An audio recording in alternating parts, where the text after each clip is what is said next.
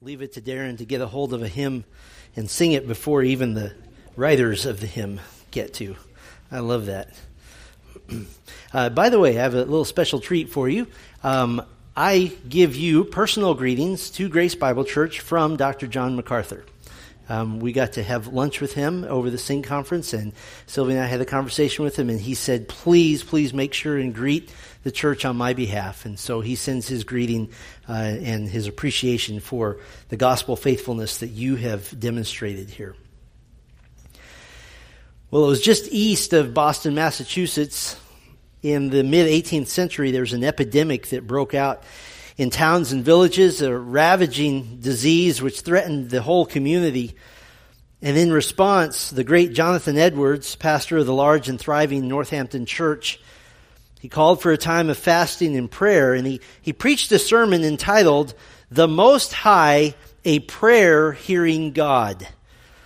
And as was usual for this theological genius, Edwards managed to extract an entire sermon from one half of a verse, Psalm 65, verse 2, "O thou that hears prayers." And he asserted that God is a prayer-hearing God because it's woven into the very fabric of his character. It's who he is.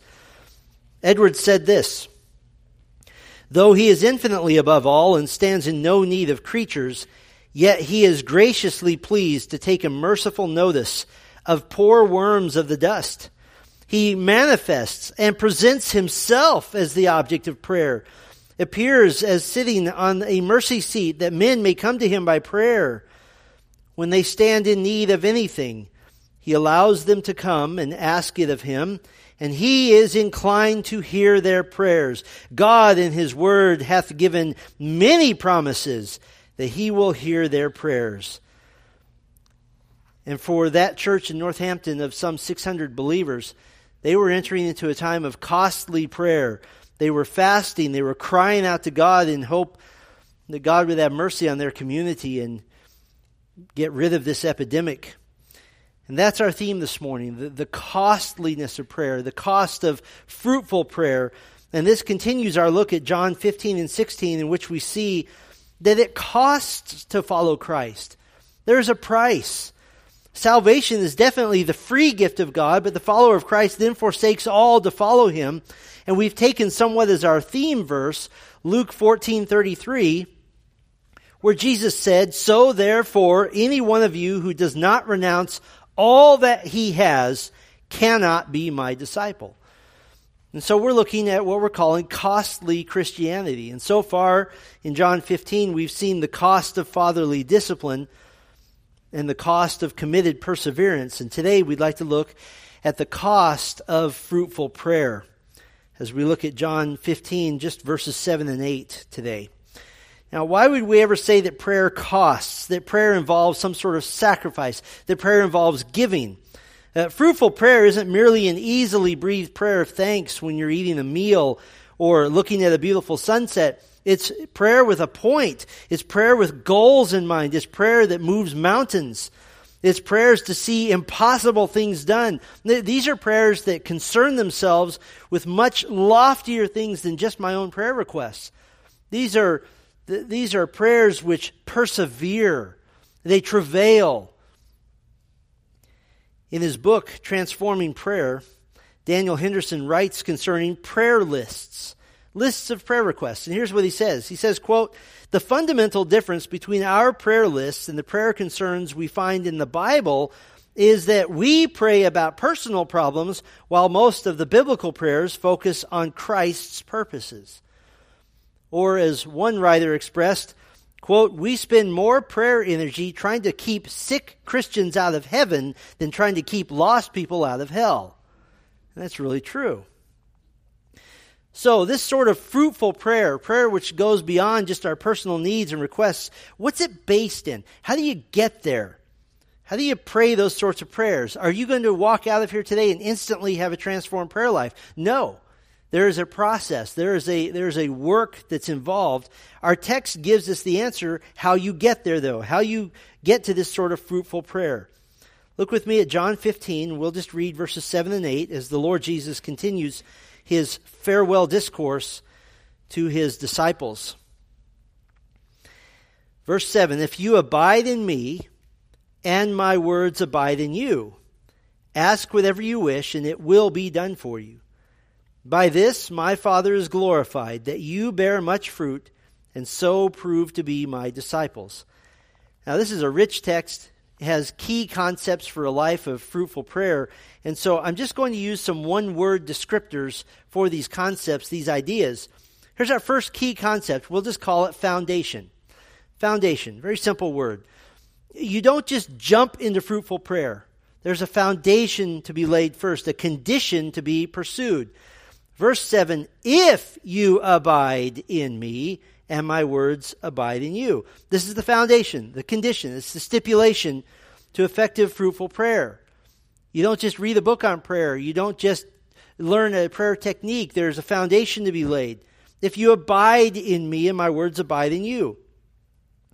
Now, in previous messages, we've already established what it means to abide in Christ. It simply means to remain with Him, to persevere in the faith, that you are faithful all the way to the end. True perseverance doesn't mean we get to alter the faith as once delivered. The easy believism proponents that we've spoken of have done just that. They've altered the historic biblical faith to leave out the idea of obedience as a demonstration of true salvation. And as I mentioned in an earlier message, this is what Jude warned of in Jude verse 4. For certain people have crept in unnoticed, who long ago were designated for this condemnation, ungodly people who pervert the grace of our God into sensuality and deny our only Master and Lord Jesus Christ. The grace of God does not mean I can do whatever I want, I can say whatever I want, I can think whatever I want because I'm under grace. That's not grace. That is, according to Jude, denying Christ. Whether you say you follow Him or not, doesn't matter. You follow Him by staying faithful, persevering. But what's the practical outworking of abiding in Christ? He says, if my words abide in you. This is the idea of the Word of God taking root in your mind and in your heart, such that the Word governs your actions, governs your words, governs your attitudes. The Word of Christ, the Word of God, abiding in this Word. We could say there's really two components to abiding in the Word of God. I'm going to spend a lot of time on the first one and briefly mention the second, because the second one is my entire sermon next week, and I don't want to give away all the goodies. But these two components to abiding in the Word of Christ, knowledge and obedience.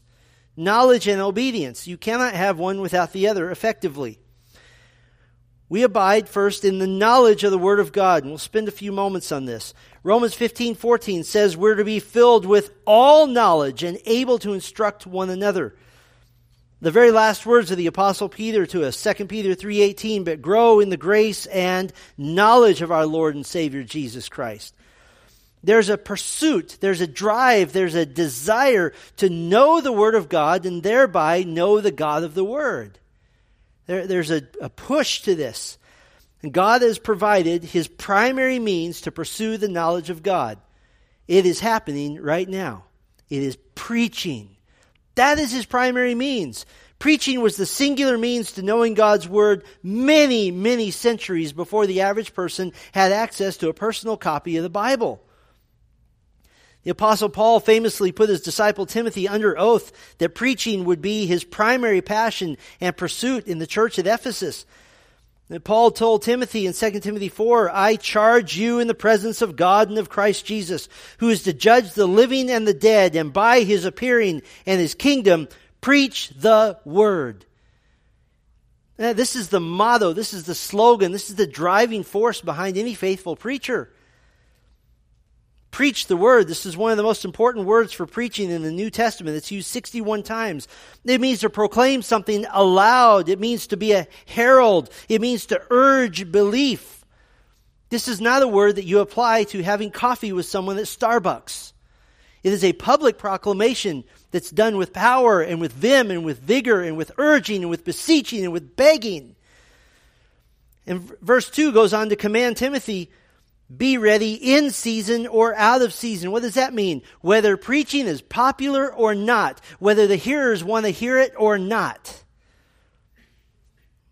Mary, Queen of Scots, was angry with the great reformer John Knox, great Scottish reformer. Mary, Queen of Scots, was angry because John Knox kept exposing her sin in his Sunday morning sermons. And finally, she brought him to have audience with her, and she said, all right, you want to confront my sins, that's fine, but come here and do it privately. I want you to do it privately. And basically, what John Knox said, respectfully, I don't work for you. And he said, if you want me to confront your sins in person, then come to church, and I'll be happy to do it with you sitting right there. And he just fired back. He said, I don't work for you. I'm preaching to the glory of God, not to please men. That's preaching in season and out of season. And how is the preacher to do this? Paul goes on in 2 Timothy 4, reprove, that means expose sin. Rebuke, that means to tell you to stop sinning. And exhort, that means to tell you to start obeying the Lord. That's what preaching is. And the preacher is to do this with patience and teaching. What does it mean to be patient in preaching? Does that mean to use a soft voice and to say, if you feel like sinning, just do it a little bit? Is that what patience is? No, patience has the idea of repetition. Peter said in 2 Timothy 1:13 that he was determined to, quote, stir you up by way of reminder. Meaning he was repeating truth over and over again. Somebody says our preacher repeats himself a lot. That's a compliment. That means he's doing his job. Peter gives a reason. So that you may be able at any time to recall these things. That's a great reason. And so it's your duty to cultivate a discipline and a hunger concerning the preached Word of God. But we tend toward complacency, don't we? That's our human nature. Paul went on to warn Timothy in 2 Timothy 4:3 and 4, for the time is coming when people will not endure sound teaching, but having itching ears, they will accumulate for themselves teachers to suit their own passions and will turn away from listening to the truth and wander off into myths. There should ever be in your heart a craving for the preached Word of God, a craving to hear one more sermon, to hear the Word preached again. The psalmist in Psalm 119 says of the Word of God, he says, I seek your Word. I've fixed my eyes on your Word. I've stored up your Word in my heart. He delights, he meditates, he beholds the Word of God. He's consumed with longing for God's Word. There is one thing that a Christian ought never to say concerning the preached Word. We ought never to say, I'm full. We never say that. In the classic Little House on the Prairie book series by Laura Ingalls Wilder, on one occasion, the little Ingalls family is riding out of winter all alone in the Dakota Territory in 1880. And by God's providence, knocking at the door in the midst of a storm, appears at their lonely house a preacher. And they set up their little living area to hear a sermon. The first in many months that they've been able to hear, and they were eager. Why? Laura Ingalls Wilder writes, no one wanted to lose this opportunity to hear a sermon. What a great attitude. You should miss a meal before you miss a sermon. You should miss some sleep before you miss a sermon. You should miss some entertainment before you miss a sermon. How about taking your vacation during the week instead of over the weekend before you miss a sermon? You should miss anything else before you miss a sermon. We live on these. They're the food for our souls. Now, of course, in our era, anyone can read the Bible for themselves. So let's talk about Bible reading for a moment. This is a fulfillment of what Bible translator William Tyndale said when he defied the Pope in the 16th century. And he said famously, I defy the Pope and all his laws, and if God spares my life ere many years, I will cause the boy that driveth the plow to know more of the Scripture than thou dost. Meaning, all you priests who hold the Bible to yourself, the regular person is going to know more than you do. And it came true. If you want to know the Lord, can I say this? Read the Bible more than you read books about the Bible. If you find yourself reading theology more than you find yourself reading the Bible, you've got it backwards. Consider this. To know the Word of God, let's reflect in particular on the epistles of the New Testament, those teaching books which give us the most straightforward, direct guidance for our daily lives. It takes 20 minutes to read Galatians. It takes another 20 minutes to read Ephesians. It takes 14 minutes to read Philippians. It takes 13 minutes for Colossians. 19 minutes total for 1st and 2nd Thessalonians, 34 minutes total for 1st and 2nd Timothy and Titus, and in a pinch, you can read Philemon, 2nd John, 3rd John, and Jude in 11 minutes and say, I read 4 books of the Bible today. If you read 15 minutes a day, you would get through those 13 New Testament books 3.5 times in a month. Feeding your own soul. Abiding in the Word of God has the component of knowledge. You cannot abide in the Word if you don't hear it and live it and know it and breathe it. And by the way, sing it. But you also have the component of obedience. The connection of abiding in Christ and obedience to the Word is very clear even in this chapter. Look with me at verse 10. If you keep my commandments, you will abide in my love, just as I have kept my Father's commandments and abide in his love. Verse 14, you are my friends if you do what I command you. Very clear connection between abiding in Christ and obedience to the Word. We'll spend significant time on that next week. Now remember, this is just the foundation. You must have a foundation of the Word of God. This is a lifetime pursuit. And I got to tell you this is the major determining factor in your prayer life. A nonchalant or a neutral attitude concerning the Word of God will absolutely decimate your prayer life. Proverbs 28:9 says, if one turns away his ear from hearing the law, even his prayer is an abomination. Can I put it this way? It's as if God is saying, if you won't listen to me, why should I listen to you? We start by listening first. The foundation of fruitful prayer is abiding in Christ, which means abiding in his Word. There's a second key concept in fruitful prayer. We'll call this one concentration. Concentration. If you aren't certain what to pray, this simply means you need a deeper well from which to draw. You need direction. And by abiding in the Word of Christ, your mind is transformed to think more and more like he does. And so Jesus says, if the previous condition is met, abiding in my Word, then, verse 7, ask whatever you wish. I have never, one time, told any of my children, ask whatever you wish. I have never said that. Especially when they're little. Why? Because I don't trust them. Because they're little. And they'll say things like, I want a crate of Twinkies. I want to drive your car. No, you're 6. That's not going to happen. Why is Jesus comfortable telling his disciples, ask whatever you wish? Well, he's confident to give them this freedom because he knows they're going to ask for that which is pleasing to him. They're going to ask for the right things. The result of abiding in the Word of Christ is a concentration in your prayers, concentration of requests which are aimed at kingdom purposes, God-honoring purposes, God-glorifying purposes, because if you're steeped in the Scriptures, you will naturally pray what is important to Him. It'll be natural to you. And what are you praying for? To bear spiritual fruit through the power of the vine who is Christ. And this is best done by knowing what the Bible says concerning the fruit that you're to bear. I want to go back to the list that we compiled from the New Testament of the types of spiritual fruit we can expect. And let's see how this drives our prayers. We talked about the fruit of repentance. That spiritual fruit is seen in changing sinful ways. John the Baptist preached, bear fruit in keeping with repentance. This is a genuine desire to adjust your life to that which is pleasing to God. And so how does that drive your prayers? Well, you include in your prayer life a consistent diet of confession and asking the Lord to search out your heart and to work you and to mold you.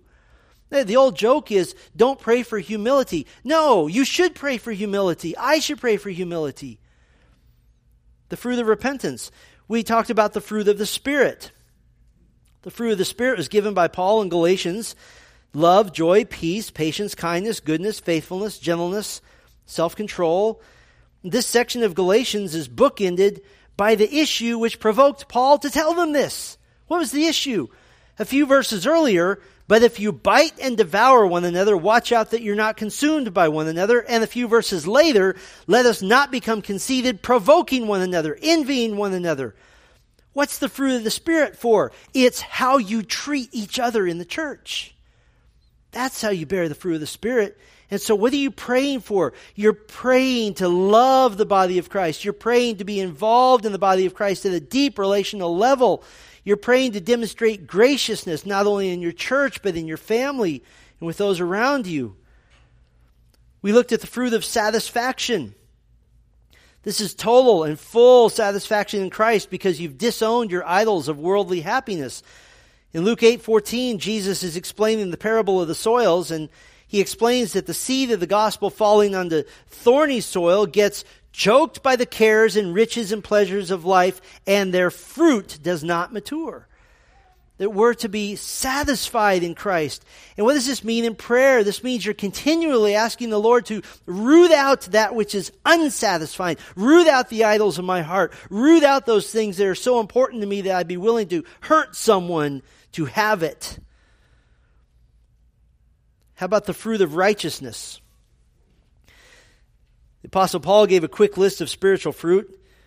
In Philippians 1:9 and 10, he prays that the Philippian church may abound more and more in love, knowledge, discernment, wisdom, purity, and blamelessness.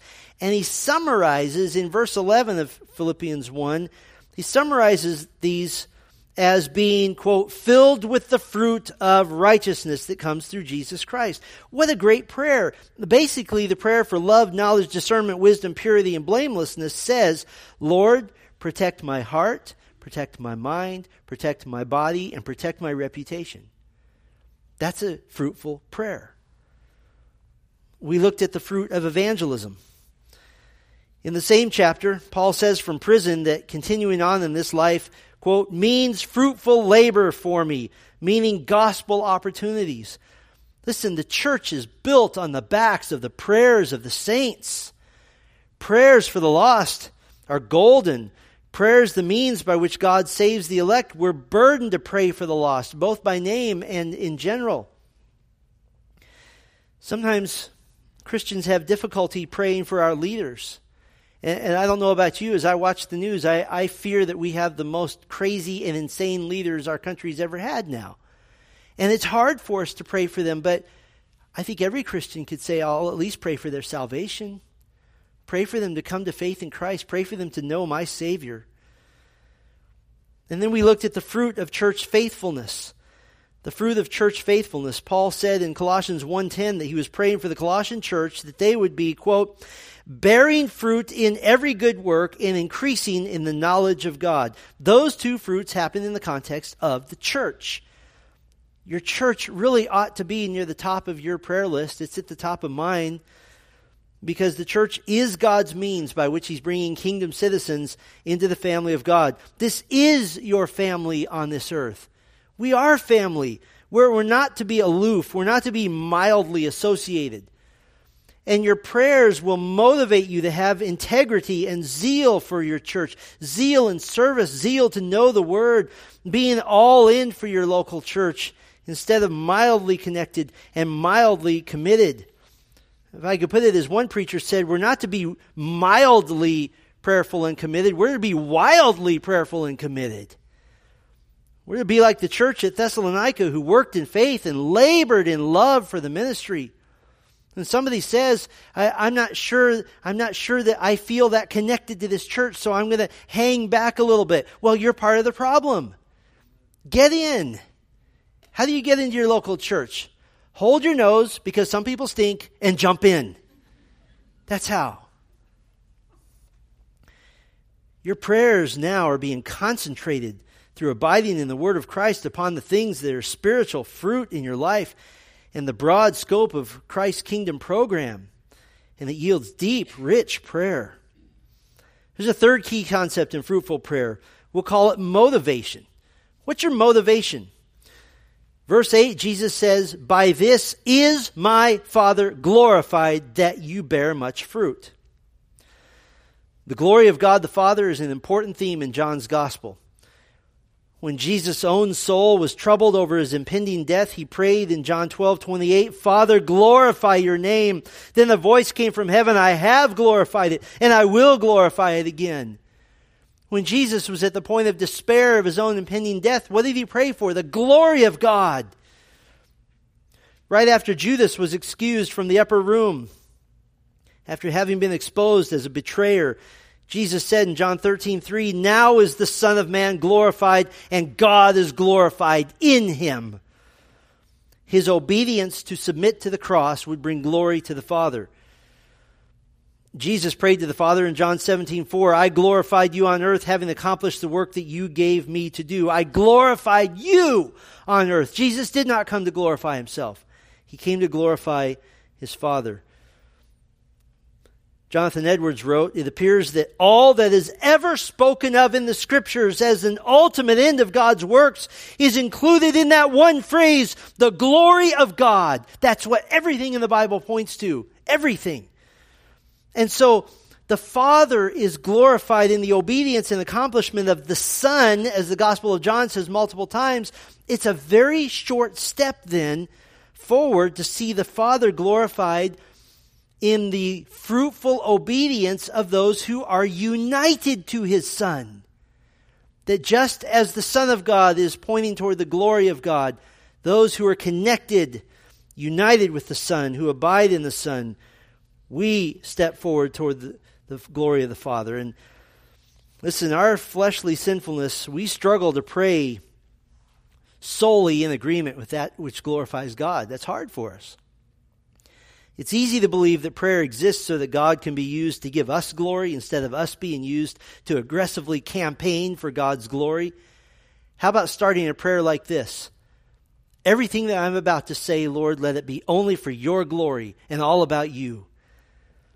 But this is an amazing and a life-altering filter through which to pray for that which would bring God glory. Let's consider these fruits, the fruitfulness we saw in the New Testament. Consider the fruit of repentance. Father, glorify yourself in my sorrow over my own sin. I want to be like John the Baptist, where I become less and God becomes more. Glorify your name by continuing to give me a soft, repentant, humble heart. How about praying concerning the fruit of the Spirit? Father, I desire to reflect your character by being more loving, joyful, peaceful, patient, kind, good, faithful, gentle, and self-controlled with those around me. Glorify yourself. Demonstrate the power of the gospel through me in the way I treat every person around me. How about praying for the glory of God in the fruit of satisfaction? Father, continue to expose and show me idols in my heart. Teach me to find my soul satisfaction in Christ and in your goodness and your love. I do not desire to share your glory with any idol in my life. Your glory is not to be shared. It belongs to you and to you alone. How about praying through the fruit of righteousness? Father, continue to grow me and mature me in knowledge and discernment and wisdom and purity and blamelessness. Help me to behave myself in my heart and in my mind and in my actions and in my words in a way which gives you glory and the honor that is due to you. How about the fruit of evangelism? Father, glorify yourself by making me an instrument for your kingdom expansion. I pray for my friend. I pray for my parent. I pray for my child. I pray for my spouse. They would be drawn to your saving grace. Chase after them, Lord. Save them for your glory. Give me opportunities to proclaim the gospel to them, that I might see the fruit of that labor, that all glory and all thanks might go to you. And how about the fruit of church faithfulness? Father, glorify yourself in the church. Forgive me for being critical, for being arrogant. Help me to bear fruit by being faithful in service, faithful in prayer. Help me to bear fruit by increasing in the knowledge of God and being a helpful, joyful encouragement to those around me. Keep me from a critical spirit and help me to be part of making the church great and holy and gospel-filled. This is a worship-based, glory-based approach to prayer. When our hearts are fixed first and foremost on that which glorifies God, oh, your prayers will flow. You won't have to say, I don't know what to say, because the Lord will help you. And by the way, these are the sorts of prayers which build an appetite for God in our souls. Our prayers are changed and transformed from longing for just answers to longing for answers which shine the light of glory to the one on whom it's due, the majestic, sovereign God that we serve. And you know what's going to happen? You know what's guaranteed? Our key concepts are foundation, concentration, motivation. Here's a guarantee. We'll call this concept expectation. Expectation. At the end of verse 7, Jesus said, "It will be done for you." In the middle of verse 8, "You bear much fruit." Jesus explained in his parable of the soils that when the seeds of the gospel are sown into good soil, speaking of genuine regeneration and conversion, something marvelous happens. Something tremendous happens. But those that were sown on the good soil are the ones who hear the word and accept it and bear fruit 30-fold and 60-fold and 100-fold. Now, the traditional interpretation is that that's speaking only of souls won to Christ. That's a very narrow view. The fruit that we expect to bear is much bigger than just souls won to Christ. There is a vast scope of possibilities, as we've already seen.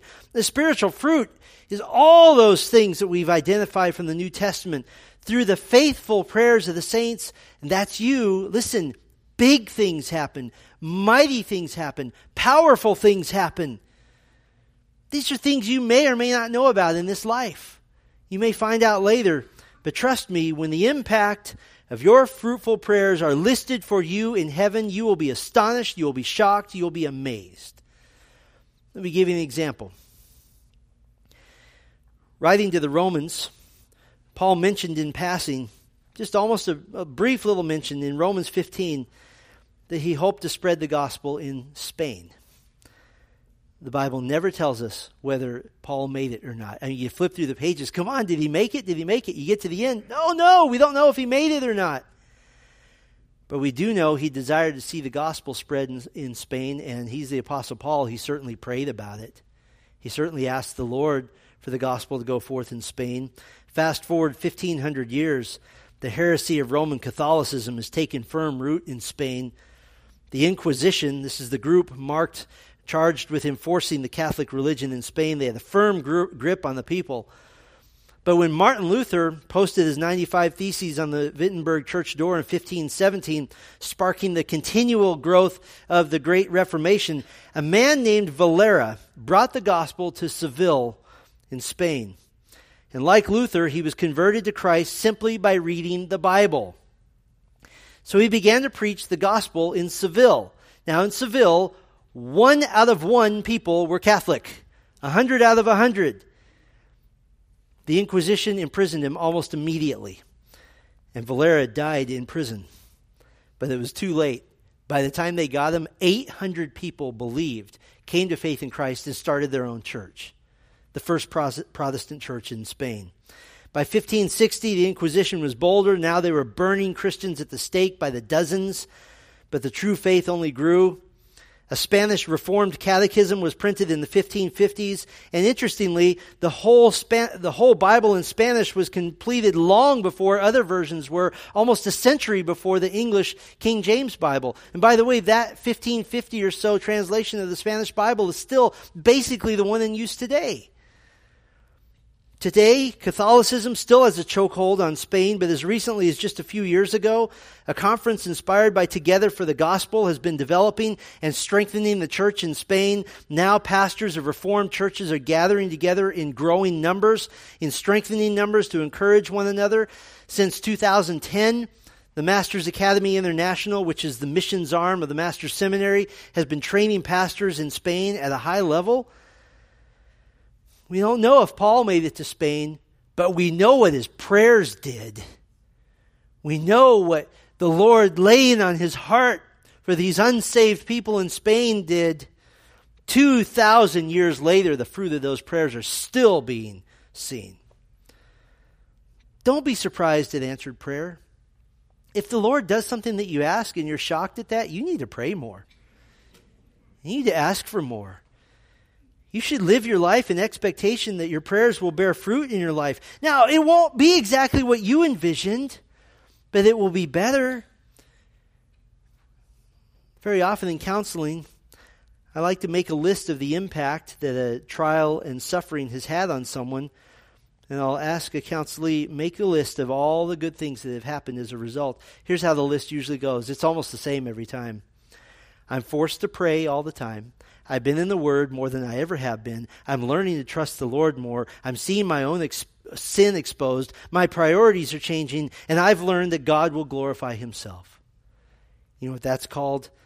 That's called bearing spiritual fruit. Because now the foundation of the Word of God is making your prayers concentrated with the motivation of God's glory. You should have expectation. Jesus said, it will be done for you. You will bear fruit. And in this process of fruit-bearing prayer with the foundation of the Word of God, a concentration of intelligent prayers based on knowing God's will in Scripture, with the motivation of seeking that which glorifies the Father, now with an expectation of answered prayer, we get a bonus feature.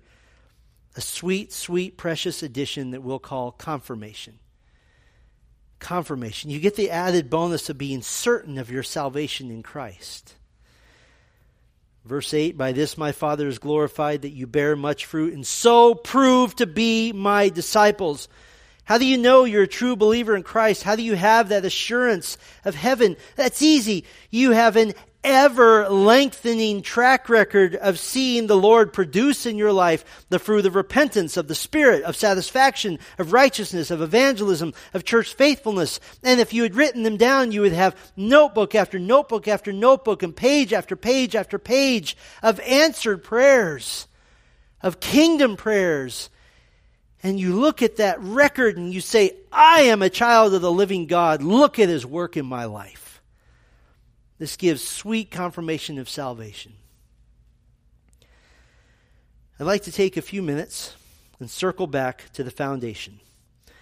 Abiding in the Word of Christ, because this is so intimately connected with prayer.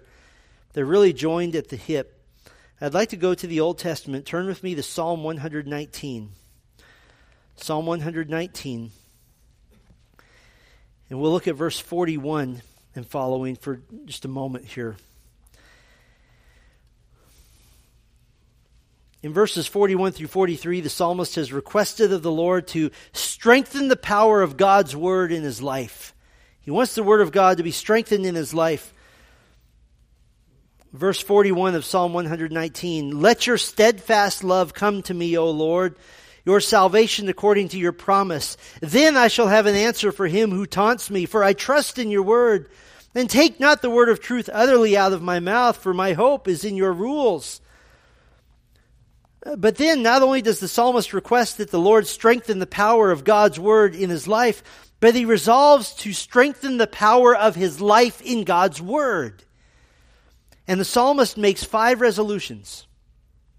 Here they are. His first resolution, I will listen. I will listen. Verse 44, I will keep your law continually, forever and ever. Keep is the same word translated in Deuteronomy 6. Hear or listen, O Israel. These are highly related concepts. To listen means you obey, and to obey proves that you listen. In the days of ancient Israel, the average family didn't have a copy of the law of God. It was read aloud periodically. Imagine how the faithful Israelite would be paying attention if this was the only reading of the law that they might hear for a while.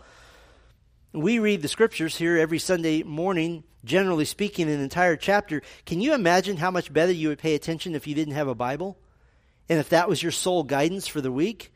We have infinitely greater resources at our disposal, but they don't do any good unless we resolve to listen. And so the psalmist says, I will listen. He makes a second resolution, I will rest. I will rest, verse 45, and I shall walk in a wide place, for I have sought your precepts. He's resolved to walk in a wide place. Now, what's true today is true in ancient times. The quality of a road makes all the difference when traveling, right? In Roman times, they were famous for their roads, not just that they were paved and wide, but they were protected. And they were legendary for how straight they were. They went by wells of water and by places to buy food.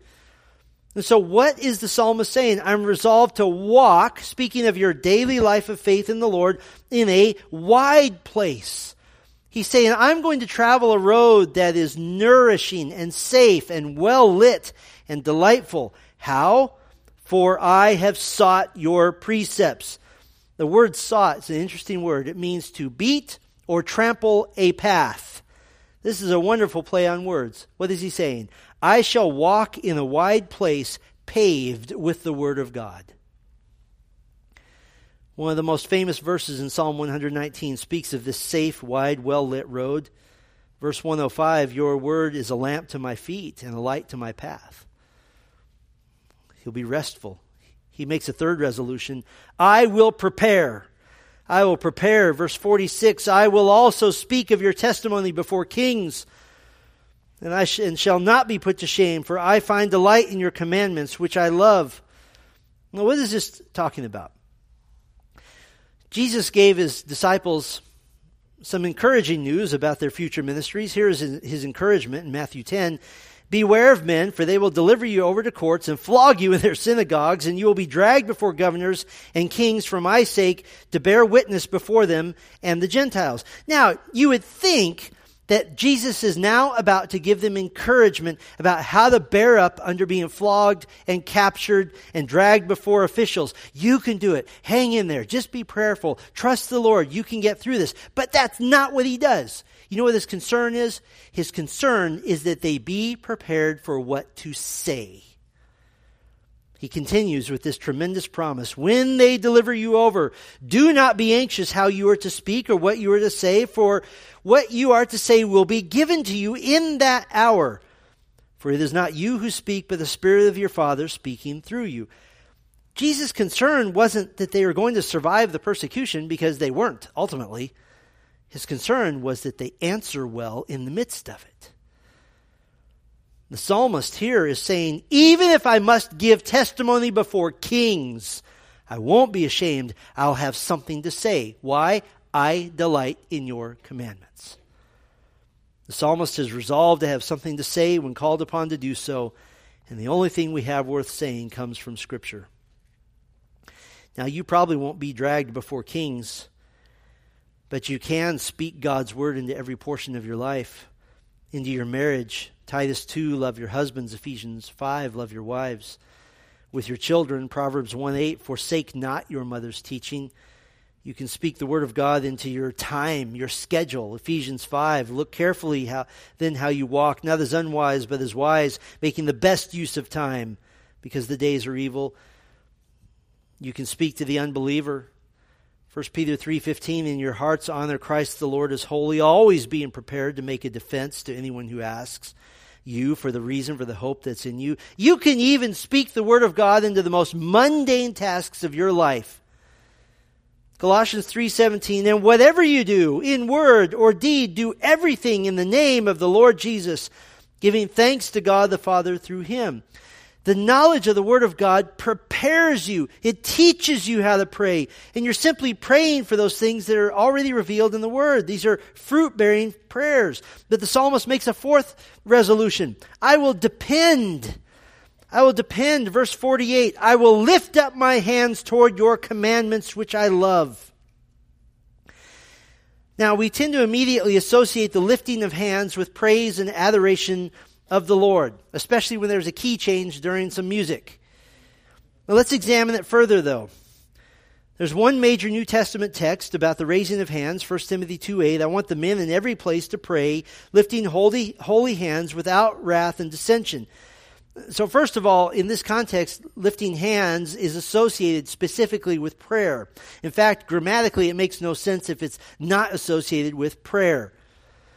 But the emphasis here isn't on physical actions. The emphasis is on purity of heart. Let us lift holy hands as opposed to dirty hands. Dirty with my own sin. Without wrath and dissension. Not dirty with bitterness and anger. So generally, it's associated with prayer. But the Old Testament has numerous references to lifting hands. 1 Kings 8, Solomon lifted his hands toward heaven while kneeling before the Lord, praying the prayer of dedication of the new temple. And this prayer is a request for God's help in the future. His hands are spread out because it's a desperate request. He's basically saying, when Israel goes completely off track, please, please, please don't forsake us. Ezra 9 verse 5, Ezra is on his knees. His cloak and his tunic is torn. His hands are lifted up and he's praying in confession of Israel's national sin. This is a prayer of confession and lament. Nehemiah 8 verse 6, at the reading and teaching of God's word, the returned exiles of Israel, they have lifted their hands and they've bowed to the ground saying, Amen and Amen. But the text tells us why they were responding to God's word this way. They were weeping and lamenting the fact that they had gone so far from the word of God. Psalm 28:2, hear the voice of my pleas for mercy when I cry to you for help, when I lift up my hands toward your most holy sanctuary. This is associated with a plea for help. It's a lament. Psalm 63 verse 4, so I will bless you as long as I live. In your name I will lift up my hands. This is a psalm of David expressing his desperate need for the Lord while he's on the run in the wilderness of Judah. Psalm 88 verse 9, my eyes grow dim through sorrow. Every day I call upon you, O Lord. I spread out my hands to you. This is a song of grief. This is a cry for help. In the Old Testament, the overwhelmingly primary emphasis of lifting your hands in prayer is associated with lament and with dependence. And so we can better interpret verse 48, I will lift up my hands toward your commandments. The psalmist is expressing a resolution to depend on the word of God in this time of lament, in this time of need. What does it mean to depend on your commandments, which I love? It means to acknowledge complete reliance on the word of God to walk you through every step of life. Because listen, the word of God moves dangerous, deceitful things out of the way. It moves out of the way your opinions, moves out of the way your experiences, moves out of the way your emotions. Those are dangerous and they will fool you. In essence, you're lifting up holy hands that are empty to the Lord so they can be filled with what? With the knowledge of God's word. And that makes you dependent. Constantly asking the question, what would Scripture teach me to do right now? Which, by the way, tells you what to pray. What would God have me pray right now? And the psalmist makes a fifth resolution, I will immerse. I will immerse, the end of verse 48, and I will meditate on your statutes. It makes us think of Psalm 1 and 2. Blessed is the man who walks not in the counsel of the wicked, nor stands in the way of sinners, nor sits in the seat of scoffers, but his delight is in the law of the Lord, and on his law he meditates day and night. Same word. It's a word that means to murmur, to mutter under your breath. It's to muse. It's to think about something. This is the idea of capturing a verse or capturing an idea from Scripture and intentionally repeating it to yourself over and over and over again. It is the scriptural thought of the day, so to speak, so that it's at the tip of your tongue. These 5 resolutions, I will listen, I will rest, I will prepare, I will depend, I will immerse. And the psalmist made this easy to remember. Each of these resolutions is associated with a part of your body. I will listen, verse 44. I will keep your law continually forever and ever. These are your ears. I will rest, verse 45, and I will walk in a wide place where I have sought your precepts. Those are your feet. I will prepare, verse 46. I will also speak of your testimony before kings and shall not be put to shame as my mouth. I will depend, verse 48. I will lift up my hands toward your commandments, which I love. Those are my hands, my empty hands needing to be filled with the word of God. And the 5th resolution, I will immerse. The end of verse 48, I will meditate on your statutes. That's your mind. Now, what do you call it when your ears, your feet, your mouth, your hands, and your mind are fed and influenced and moved by the Scriptures? That's called the word of Christ abiding in you. That's what moves you. That's what drives you. That's what informs your prayers. If you're having trouble knowing what to pray, you don't need to pray more. You need to hear the word of God more. And then the prayers will come. Jonathan Edwards ended his sermon, the Most High, a prayer hearing God. And we'll let him speak from the pulpit once again for our final exhortation. Finally, seeing that we have such a prayer-hearing God as we have heard, let us be much employed in the duty of prayer, Let us pray with all prayer and supplication. Let us live prayerful lives, continuing instant in prayer, watching thereunto with all perseverance, praying always without ceasing, earnestly and not fainting. Amen and amen. Our Father, we come to you now, so thankful for the Word of God, which creates in us fruitful prayer. And Lord, we pray to be those that would sink to our knees all the more, that would lift up holy hands, empty hands, to be filled with the Word of God, to be filled with comfort and the dependence that comes through us, through you, as we walk with you day by day, month by month, year by year.